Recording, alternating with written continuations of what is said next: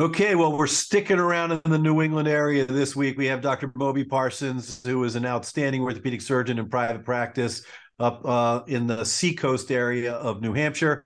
Moby is one of those rare birds, orthopedic surgeons who operates and does total shoulder replacements and hip and knee replacements. He's a member of ASCS and AUKUS. It's a really small crowd. He's an outstanding orthopedic surgeon, has great ideas. He's wonderful on social media. He's an entrepreneur, has great ideas about bundles and commercial bundles as to how we can improve on things. It was a wonderful conversation. I know you're going to love it. Dr. Scott Sigman, hashtag follow the fro.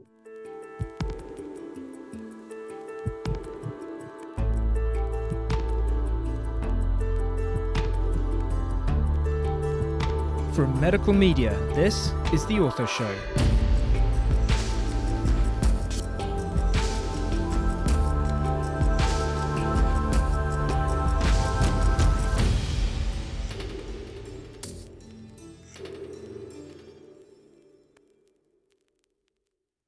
Hello, world. Dr. Scott Sigman, your favorite opioid-sparing orthopedic surgeon, here for another episode of the Ortho Show podcast, where everyone knows we bring you the best of the best in orthopedics, and we don't have to go very far this week. We have a close friend and colleague, Dr. Moby Parsons, who's an orthopedic surgeon that specializes in joint replacement. And he got a little messed up in his training somewhere somehow, but he's doing joint replacements in the upper and lower extremities. We got to talk about that. But he's in private practice in Durham, New Hampshire at the King Parsons Orthopedic Center. Moby, it is a pleasure to have you on, my friend. Thank you so much. I'm honored to be here and looking forward to the discussion. Fantastic. You know, you're one of my favorite people to sort of watch on LinkedIn to see sort of what you're thinking about. You're always sort of really throwing some great concepts up there. I love the way in which you use social media, and we'll talk about that as we get towards the end. But we always start at the beginning. So where, when, and why, orthopedics? Where did you grow up? Were your parents doctors? Tell us about it. I grew up in Maryland, about 25 minutes north of Baltimore, in sort of horse farm country. It's now all been kind of developed, but back then it was horse and farm country. I grew up on an apple farm, kind of working on the weekends, picking apples. My mother was a nurse at an orthopedic hospital, and so early on, she would sort of brainwash orthopedics into me. And so I sort of grew up always figuring that I would go into medicine. Then when I was a teenager, my stepfather entered, who was chief of surgery at the hospital where she worked. He was an orthopedic surgeon who really focused on lower extremity joint replacement. He was one of the early guys in America that had a license to use methyl methacrylate. He had gone over and studied with Charnley, and so I used to get to see him do hip and knee replacements occasionally when I would get to go into the operating room. So I had very early exposure to orthopedics and always just kind of had medicine on the brain growing up, that's what I was going to do. And I think because she worked at an orthopedic hospital and my stepfather was in the picture, medicine to me always meant orthopedic surgery. There really was no other part of medicine that I ever even thought about. Yeah, I mean, it sounds like you were born into it, didn't have much of a choice. Pretty much. I like to think that the brainwash kernel was just always there. It was nice because I never had to decide what I really wanted to do with my life. It was always just sort of right in front of me. Destined for you. Yeah, for me, it was about 10th grade too. I went to a public high school where a number of kids that were my close friends' fathers were orthopedic surgeons. So where were you, like Hunt Valley or like north of Hunt Valley, or where did you grow up? I literally was like 5 miles west of Hunt Valley. Yeah. No, well, horse country for sure. And then what was it like? Where did mom work? At Kernan, or like, because you said pediatrics, like Jor Paley? What hospital were they? Yeah, so it was called Children's Hospital of Baltimore. It's actually no longer around. And then after that kind of closed up, she eventually moved into hospital administration, became the VP of that hospital. And then when that hospital closed off, she went over and worked at Johns Hopkins, kind of got into international medicine through Hopkins, and then kind of ended her career as a healthcare consultant. So yeah, that's awesome. So again, it was very early on, and then a stepfather that's bringing you in to watch, cases that had to have been super cool. So Phillips Andover. I mean, like we always do our research here. Okay, Moby, and literally that's like 10 minutes down the road. It's arguably, Bill Belichick. That's one of the more famous. Although I think he was more of a graduate student, but it's known as one of the best high schools in the world, if you will. I mean, their endowment and their facilities are absolutely tremendous. Yeah. Yeah. Crazy. Yeah. I mean, it's like a college campus. And I had two older sisters. They were going away to college. I didn't want to be the only child left at home. I had been with the same group of people in grade school all the way through, and just was sort of ready for a change. And because I was the third kid and my mom worked a job, my dad worked, I sort of, got myself off to school early and was always fairly independent, and just kind of, knew at that point in my life that I was sort of ready to fly the coop. I spent my summers going to summer camp up here in New Hampshire. And so I was used to being away from home, and was just kind of looking for a different track. And, was my brother-in-law, who was then my sister's boyfriend, had gone there, and they kind of, again, brainwashed me into thinking, if you're going to go anywhere, that's where you got to go. It was great experience for me. I think being away from home early it just gave me a lot of independence, and the faculty there was unbelievable. The facilities were unbelievable. And I think of probably a lot of the schooling that I had in terms of, formative years. I look back on those years as really just instrumental, and kind of just getting me squared away, and, putting me on a good path. And kids from all over the world. I mean, just remarkable, the kids that come from all over the world to go. So we already know the story. You're going to medical school. You're going to be an orthopedic surgeon. So it's Georgetown, then Columbia. And at Columbia, obviously, there's no short a list of great shoulder specialists on the planet. And Louis Biliani, I'm sure, was there at the time. So did you develop a desire for upper extremity and shoulder early on in your career? Yeah, I got to back up and tell you a funny story about Columbia. So when I'm applying to medical school at Georgetown, which is a Jesuit college, I'm going to mail my Columbia application. And I was walking up to the mailbox at the Healy gates of Georgetown, and Father Hentz, who's one of the Jesuit priests, happened to just be walking by right at the time I was getting ready to drop this thing in the mailbox. So I asked him to bless the envelope. I was just going to say, did you bless the envelope? And the rest is history. Yeah. That's it. That was it. Yeah. That was the word that you needed to do. I love it. Yeah, next thing you know is Lou Schoen just needs to blow the shofar over you to bless you for your next surgery as well. You'll be all set. Yeah, go ahead. I mean, at Columbia, the shoulder service there was certainly like a powerhouse service. And I think, that's when you're really trying to sort of build your connections, build your resume. And I think I sort of realized early that if you hook up with those guys and you get to know those guys and do some research with those guys, they can really sort of, catapult you forward. So I started hanging out on the shoulder service as early as I could there. That's when Bill Levine and Pat Connor were the fellows when I was a fourth year medical student. So I had a lot of fun, hanging out with those guys when they were fellows. And so I got interested in shoulder sort of right then and there around my fourth year of medical school. And then just kind of carried it forward. It was one of those things where I knew I wanted to go into orthopedics, and then I just sort of, my resume just started tracking me towards the shoulder. So when I got out to Pitt after Columbia, and I had a research year because I was doing the 6-year track, I just kind of immediately knew, like, I want to get into the lab and do shoulder stuff. So that's where I got plugged in with JP Warner and Savio Wu, kind of working on a bunch of shoulder projects out there. Yeah.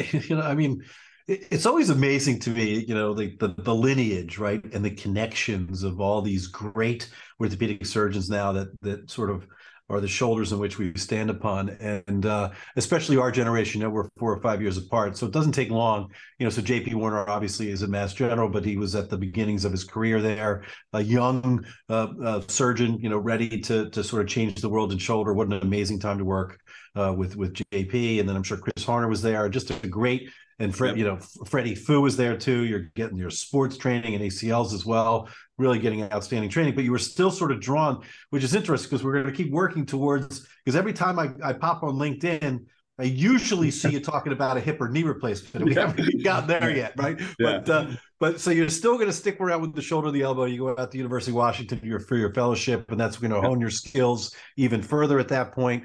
And so that is like 2002, 2003. The reverse total shoulder is just starting to gain some favor at this point. We haven't really figured it out yet. where the Europeans doing it one way and people want to do it here differently, and Mark Frankel wants to do it his way. But I mean, it must have been a really fascinating time, and that growth of shoulder to really sort of explode at that time for sure.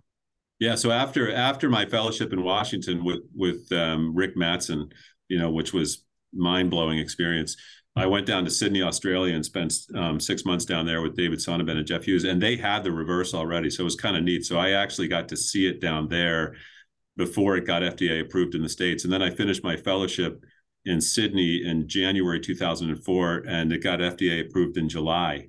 And so because I had already seen it, I actually went to the very first class that you could go to out in Chicago for the Delta to get certified to use it, and then came back and had already lined up a few people, and so I actually put the first reverse shoulder in the state of New Hampshire back in July of 2004. So yeah, I mean, it's been following that whole sort of lineage and development has been fascinating over the years, and obviously a lot's changed, and we've learned a lot on how to make that a better operation. So yeah, for sure. All right, so you figure all that out. You then decide you're going to go back to New Hampshire, and for what was it your wife? Was there a reason drawn back into New Hampshire? Was it just natural for you, or how did you pick the seacoast? Yeah, so we, my wife and I met at Georgetown, and we're together all through Columbia and Pitt. We got married probably when I was like a second year at Pitt, and so. We sort of figured, she came from Connecticut, that we would be somewhere between DC and Boston. My sisters were living in Boston at the time. And so that was kind of the corridor that was close to family. And a buddy of mine from residency had gone to New Hampshire. We had never really thought about New Hampshire much, just because we had lived in a lot of big cities and we were always thinking city. But he called up and said, we're looking for a guy in our practice. Why don't you come take a look? I had spent a lot of summers in New Hampshire at summer camp. And so we just went and looked at it and sort of realized, like, this is a great place to live, great place to raise kids. There's no state taxes, there's no sales tax. You're close to Boston. You got the ocean, you got the mountains, and just decided to sort of take a crack at it, and love it here. It's been great. Yeah. So that's how we ended up here, really just by virtue of a buddy who said, come take a look at us. Yeah. I mean, it's funny. That's how it sort of went back in those days, right? There's not as much social media connections and all the things that we do now to be connected. And it was very similar for me staying in Massachusetts as well. But, and that area is just so beautiful. The ocean, as you said, the mountains and everything else. So a lot of great stuff going on. All right. So hey, don't tell anybody about it. I know you guys are happy. It's all good. Nobody's coming. You guys are good, but I love it. So all right. So I'm confused. You got all the people that know you and respect you know that you do arthroplasty in both, as Paul Fabry would say, the superior and then the inferior extremity, and then or the upper and lower, depending on how you're looking at it. But so we know your lineage and training in shoulder arthroplasty, and we understand why you're doing that. But at what point and when did you decide that lower extremity arthroplasty was also going to be something that you're going to be passionate about and develop a career with? Yeah, so 2 years in. So when I started practice, they were sort of looking for a sports guy to help with team coverage at UNH and some of the high schools. And so I sort of came in and covered that base. I had a lot of sports training with Freddie and Chris, but not fellowship level, sort of doing, good ACL reconstructions. And so I sort of was like the backup guy. There were several people in the practice that were doing shoulder sports stuff. The trauma guy was doing it. Everybody wanted a piece of shoulder arthroscopy because it paid well at the time. And so my niche sort of became the more reconstructive stuff.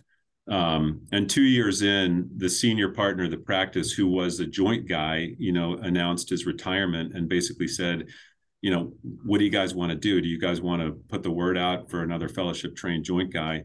And I just sort of realized, the same patient population that I'm doing shoulder replacements in, is full of arthritis in other areas.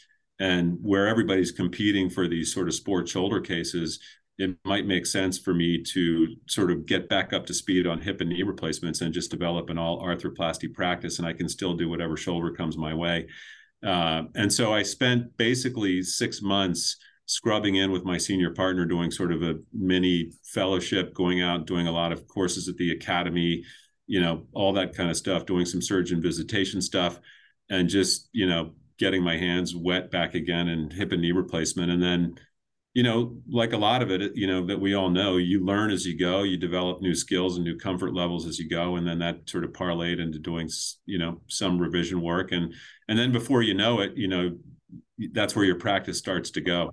And so, now it's mainly hip, knee, shoulder replacement. I still do some cuff repairs. I don't do much instability work. If somebody needs a Latarjet, and nobody else is comfortable sort of opening up the shoulder, I'll do some open Latarjet procedures on occasion. And I'll do some occasional fracture work, but I work at a hospital where there's 2 trauma surgeons that pick a lot of that stuff up. So, my practice now is sort of 90% just arthroplasty of the hip, knee, and shoulder, and an occasional elbow, although we just don't see a lot of that anymore. It's interesting because that's just not how it is these days, right? Most of the kids coming out of fellowship, they're super specialty at this point. And, as far as they're concerned, they want to jump right in doing exactly what it is that they do and hopefully have a busy practice from day one. But for you, that you saw that there was a niche, there was a need within your practice. And then you developed a training around that. I think that's really remarkable. So I got to ask, you're not a member of ASCS and ACUS? Yeah. Yeah. Like how many of them are there? How many guys are there? I know. You probably are the only one, I would think. Yeah, and I gotta peer review articles from both. It's like torture, it's like a privilege, but you're like, oh, not another one. Yeah. So for the listeners again, because my mother's always listening. So the American Shoulder and Elbow Society is a very exclusive club. It's not quite as exclusive as it used to be when you first got in, but it's really a group of really highly trained shoulder and elbow specialists. And then you got ACUS, which is the Hip and Knee Replacement Society, basically. So and they're like, the more the merrier. Anybody can join. Exactly. Anybody can join. And then, but the point is, it's like, we got to do the homework on this, Grace. We got to check it out. But I think there can't be more than 2 of you, or maybe 3 of you. You may be the only one that's a member of both societies. There's a couple, like Joe Zuckerman. Okay. He's the guy that's like the goat. I guess he got written in, right? Exactly. Yeah. But that's awesome. We're gonna ASCS. It's funny. ASCS, I liken it to applying for disability. You always get rejected the first time. And then you keep coming back, and sooner or later, maybe they feel sorry for you. They let you in. Yeah, no, we just had Howard Routman on, who you must know Howard very well. He started Reverse about the same time as you did, and they had to change the rules to let a DO in. That didn't even exist as far as that's concerned too. I don't want to give up all of his episode, but I think that's a great story. I think it really is, and I think that and the fact that you're doing open Latarjet, I find that absolutely hysterical. But that's just not something that my joint replacement surgeon, Dave Probilla, is not going to be doing an open Latarjet. Between you and I, he was doing a knee scope. Never see me doing through a scope. So okay, there you go. Right, so there you go. But I don't even want to tell that story. Dave will get mad at me. But anyhow, so let's talk some more about some of the cool stuff that's going on. First and foremost, I love your social media, because the way you have such wisdom at this point. You've been in practice for decades. You span across the shoulder as well as into the lower extremity, and you're always putting out ideas and concepts to really challenge people. What would you do on this? Develop consensus, right? What can we do to make all of the things that we do better? So does that just something that naturally came to you, or because you're an old guy like me? When did the social media thing really come in for you? Probably about 3 or 4 years ago. I never understood what LinkedIn was. I thought it was just a Rolodex. I literally thought it was like just an address book for professionals. I had no idea that it was like a Facebook feed that you could scroll through. I didn't understand that. And then, we were having dinner with a guy talking about some sort of high level healthcare policy stuff, price transparency, who's just a local entrepreneur who's, started a company in that realm. And he said, "Are you guys on LinkedIn?" And I said, "I think I have an account. I don't really understand it." And he goes, "It's just like Facebook. It's like Facebook feed. You got to check it out. You guys got to get on LinkedIn. You got to get on there." And so, that sort of piqued my interest, and just kind of crystallized like, oh, that's all it is. It's just like Facebook for business. And And he really was the one. His name is Mark Galvin, and he's a local sort of serial entrepreneur, unbelievably smart guy. And he was the one that said, you guys got to get on LinkedIn and start sort of creating, some presence. And so that was really kind of the nidus for me to get on there.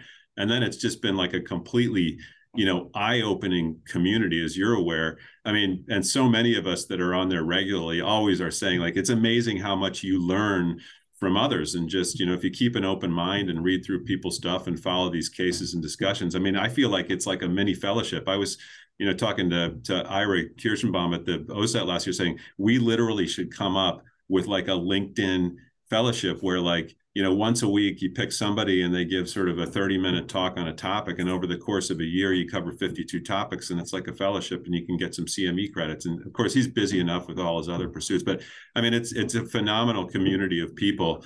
And so, yeah, I mean, as I've, kind of gotten more into it, I use it a lot to sort of post cases that I might have questions about, or if I'm uncertain about, would you do this or would you do that, or how would you address this? It's a great community to get a ton of feedback from all over the world, but also just to sort of try to make people think some concepts all the way through. I think there's a lot of stuff out there that, gets heavily pushed by marketing or whatever. And there's this sort of tendency, because we live in a competitive environment, to jump on certain bandwagons without kind of thinking it all the way through to the other side, or asking a lot of questions about, what does it all mean?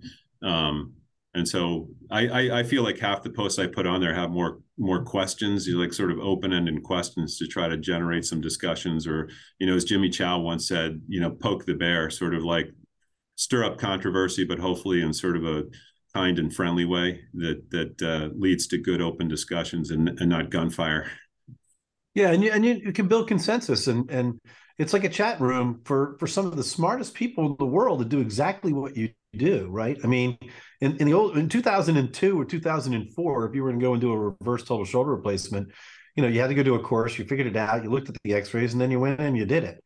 But, and nowadays you could pop up and just say, hey, what's going on out there? Next thing you know, Anand Murthy or Sharif Bichet or Paul Favorito or Joe Aboud or Bill Levine are commenting on your, on what you're doing. And then you can say, okay, I get this. This is great. And this sounds like a great way to go, or maybe not. But it draws questions. We can bring in industry as well. The ideas that industry can partner and be able to make commentary as well. So I love it. I enjoy it. I'm always motivated by, some of the greats that spend time on the internet as well, LinkedIn, to sort of provide us ideas and education. So everybody uses it differently, and I really do appreciate the way that you do. So Moby, tell us what gets you up in the morning right now? What's really exciting, in the world of arthroplasty that you think is really next level, that's going to really change how we do things? Well, I was going to say, Kendall Toole or Emma Lovewell, but if you want to talk more about orthopedics, well, that gets us going in the morning. Peloton reference. For those of you, I don't know if you saw, but the stock's down like 30% today. So I'm not sure how much longer we're going to have Peloton around. But I've been trying to get Peloton to sponsor the Ortho Show for quite some time. So you can keep rolling on that all day long. Yeah, and I'm in a practice with just two of us now. We like to think of ourselves as sort of a boutique joint practice. As we all know, the healthcare environment has become sort of a challenge in terms of running the business, particularly in joints where, a large fraction of it is Medicare. And so as a small practice, there's pros and cons. I mean, you can be nimble as far as how you run it. You can run it fairly lean, but by the same token, you don't have a large cushion. It's very hard to have ancillary services and, DME and MRI and PT and all these other services that can bring in ancillary revenue. So, I think what gets me out of bed in the morning is the fact that I feel like there's a lot of change going on in healthcare right now, kind of along these lines of there's more companies that are self-insured, there's direct employer contracting, there's a lot of people getting into this space of price transparency. And we haven't seen a ton of this in New England, but it's becoming very popular in other parts of the country, where people are looking for sort of lower cost, better options, potentially cash pay options. And so we've worked really hard over the last couple of years to try to, learn about this space, how we can be on the front side of it, And as it sort of spreads around the country and comes into the New England marketplace, we want to sort of, get ahead of it. And by being small and by being nimble and by having a surgery center that's completely physician owned, it gives us, the ability to sort of control more than if you're working with larger corporations, that have their own vested interests in it. And so, that's been kind of a major focus for us. We've done a lot of networking, talking to people, learning from people about this, looking at what's going on in other parts of the country. And a lot of it is just sort of waiting for the tide to trickle into the New England area. New England's always been a little bit slow to change. It's not an area with a ton of manufacturing like the Midwest, where these things tend to be a little bit more popular. But it is coming this way, and there are more and more companies that are self-insuring, and there's more people that are going into health insurance captives rather than traditional health insurance companies. And so it's kind of an exciting time. It's one that's evolving constantly. And, I think what excites us is trying to be a part of that evolution and being on the side of that evolution that we can potentially, be part of the positive change, and time will tell. And so it's been kind of an exciting ride over the last couple of years to get into this. We've learned a ton about how health insurance works and how healthcare works, and, all of the vagaries of that and all of the sort of perverse incentives that can be baked into it. And, I have learned a lot about, I came into it like all health insurance is bad and anybody that works for a health insurance company is evil. And, that's not really the case. It's a complicated world. And there's more to learn than you can possibly know. It's sort of like, people that work even in the insurance industry don't know all the complexities of what they're doing. So it's a little bit like The Big Short. The people that created these credit default swaps on mortgage-backed securities didn't even know what it was that they created. So there's a lot of that in the health insurance industry. And that's really kind of what excites us. I mean, obviously, the day-to-day doing what we do, and arthroplasty is a really nice field because some patients get better really quickly, and with rapid recovery protocols, it's awesome to see, what people can achieve with their joint replacements. But I think a lot of the sort of evolution of where healthcare is going, what's going on with private equity and following that whole, obviously, that better than anybody. That's kind of the exciting part, learning about the business side of it. And that's kind of what gets me out of bed in the morning now. Yeah, no, it's interesting because I think that as physicians, we really have lost a lot of control about healthcare. And right, we have these commercial insurance companies, as you said, they funnel off a lot of the money or the revenue associated with healthcare going to the administrative side of things. And then the question becomes, can we do it better? Like value, orthopedic value-based care is what we talk about. And you talk about, a self-insured. So the concept for the listeners would be that a large company, for example, like Raytheon that's around here in this area, might then partner with a center like yourself to do hip and knee replacements for a certain amount of money. And then within that time of 90 days or greater, you're covering the cost of all that's there. And you can potentially or perhaps do it for less money than the commercial insurance company would be able to do it for, but generate more revenue for yourself and for your center, and sort of gaining in that potential for revenue sharing for sure.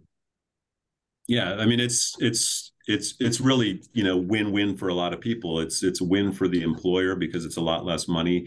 It can be a win for the practice because, like you said, you can control the costs and sort of pay the people that are doing the work by removing a large portion of the administrative burden of the claim. You can basically create a single claim for the entire 90-day episode of care. So you don't need separate claims for anesthesia and PT and VNA and the vendors and all that kind of stuff. It's a single claim for everything. And the insurance companies actually, as they've gotten to know it, they love it, And so, like I said, they're not always the enemy. They just live in a world that's sort of got a lot of baked in archaic structure to it with all these claims that come in that have to be adjudicated, and it's very inefficient.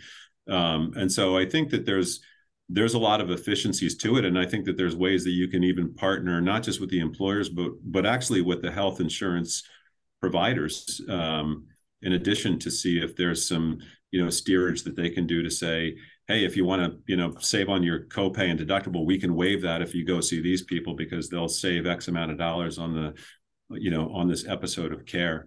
It's taken quite a bit of work on our part, figuring out the logistics of sort of chasing and capturing the money. In every case, you have to look at their particular plan and what their copay might be and how much of their deductible they've spent. And we have a physician assistant, Kathy Levitt, who's just phenomenal and spends quite a bit of time on the phone just figuring all this stuff out. And it's a lot of work, but it can be, tremendously rewarding. It's sort of like the work smarter, not harder. I hear these stories of guys doing, 12 joints a day and 1,200 joints a year. And, I think that's amazing that people can do that. I don't personally want to do that. I've already had both of my hips replaced and one of my shoulders as a hemiarthroplasty. And I can tell you, I don't want to be putting 12 joints in a day. I think it would just kill my body.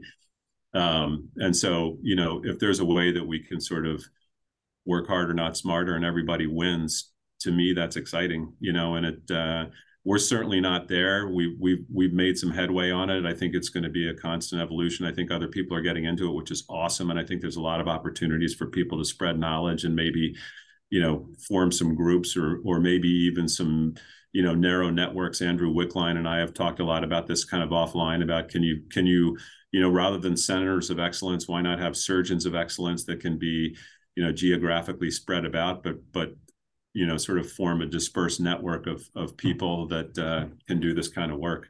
And I think there's a lot of opportunity. It's there's a lot of work to be done in that space, and it's going to evolve, as the marketplace evolves. But I think it's something that people really ought to pay attention to, because I think that, the days of sort of traditional fee for service are just taking what Medicare is going to pay you for a total joint. I can tell you right now that if it wasn't for the bundled payment business that we do, the reimbursement that we as a small practice get from Medicare joints alone would not keep our practice alive. We would have to either fold up and become hospital employees or look at private equity or do something. So this is sort of what keeps us alive. So you better believe it gets me out of bed in the morning. Well, we're gonna talk about that, but so just for the listeners, the bundled payment thing is something that really came around from Medicare, and the concept was, again, to bring all the people in the room that are going to be a part of this and come up with strategies to provide great quality care and then be able to try and reduce cost to the system. And if you do a good enough job and you meet these criteria, then Medicare will give you a bonus, basically, they'll let you share in the revenue of the savings that you've created. And then, as you were talking about with commercial payers, commercial bundles are now something that, like, the regular Blue Crosses of the world are saying, let's identify people that do this well. It makes a lot of sense, right? Not all surgeons are created equal, like George Orwellian, theory of life, right?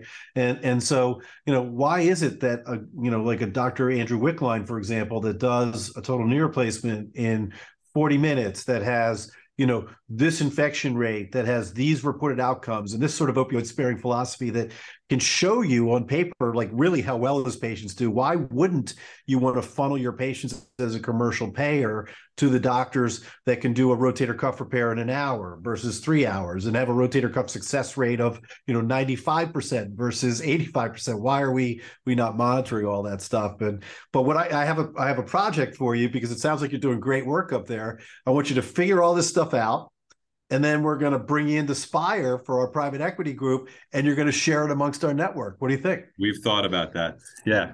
That's 2 or 3 years away. All right, we got time. It's all right. But by that point, we'll be on the third inning, and we'll bring you right on it. We'd be happy to have you. Now, look, Moby, this has been great. We really appreciate you taking the time out of your busy schedule to be here. You're one of my favorites on social media and LinkedIn. You have tremendous knowledge across such a wide swath of arthroplasty, both in the upper and lower extremities, and just love seeing what you do. And really, it's been a pleasure having you on the show. Yeah, thank you so much. I'm honored to be here. And obviously, I think as far as social media, you're the legend. You're the guy that we're all trying to be like. And so to have the opportunity to be a part of your show is a huge honor for me, and I appreciate the opportunity.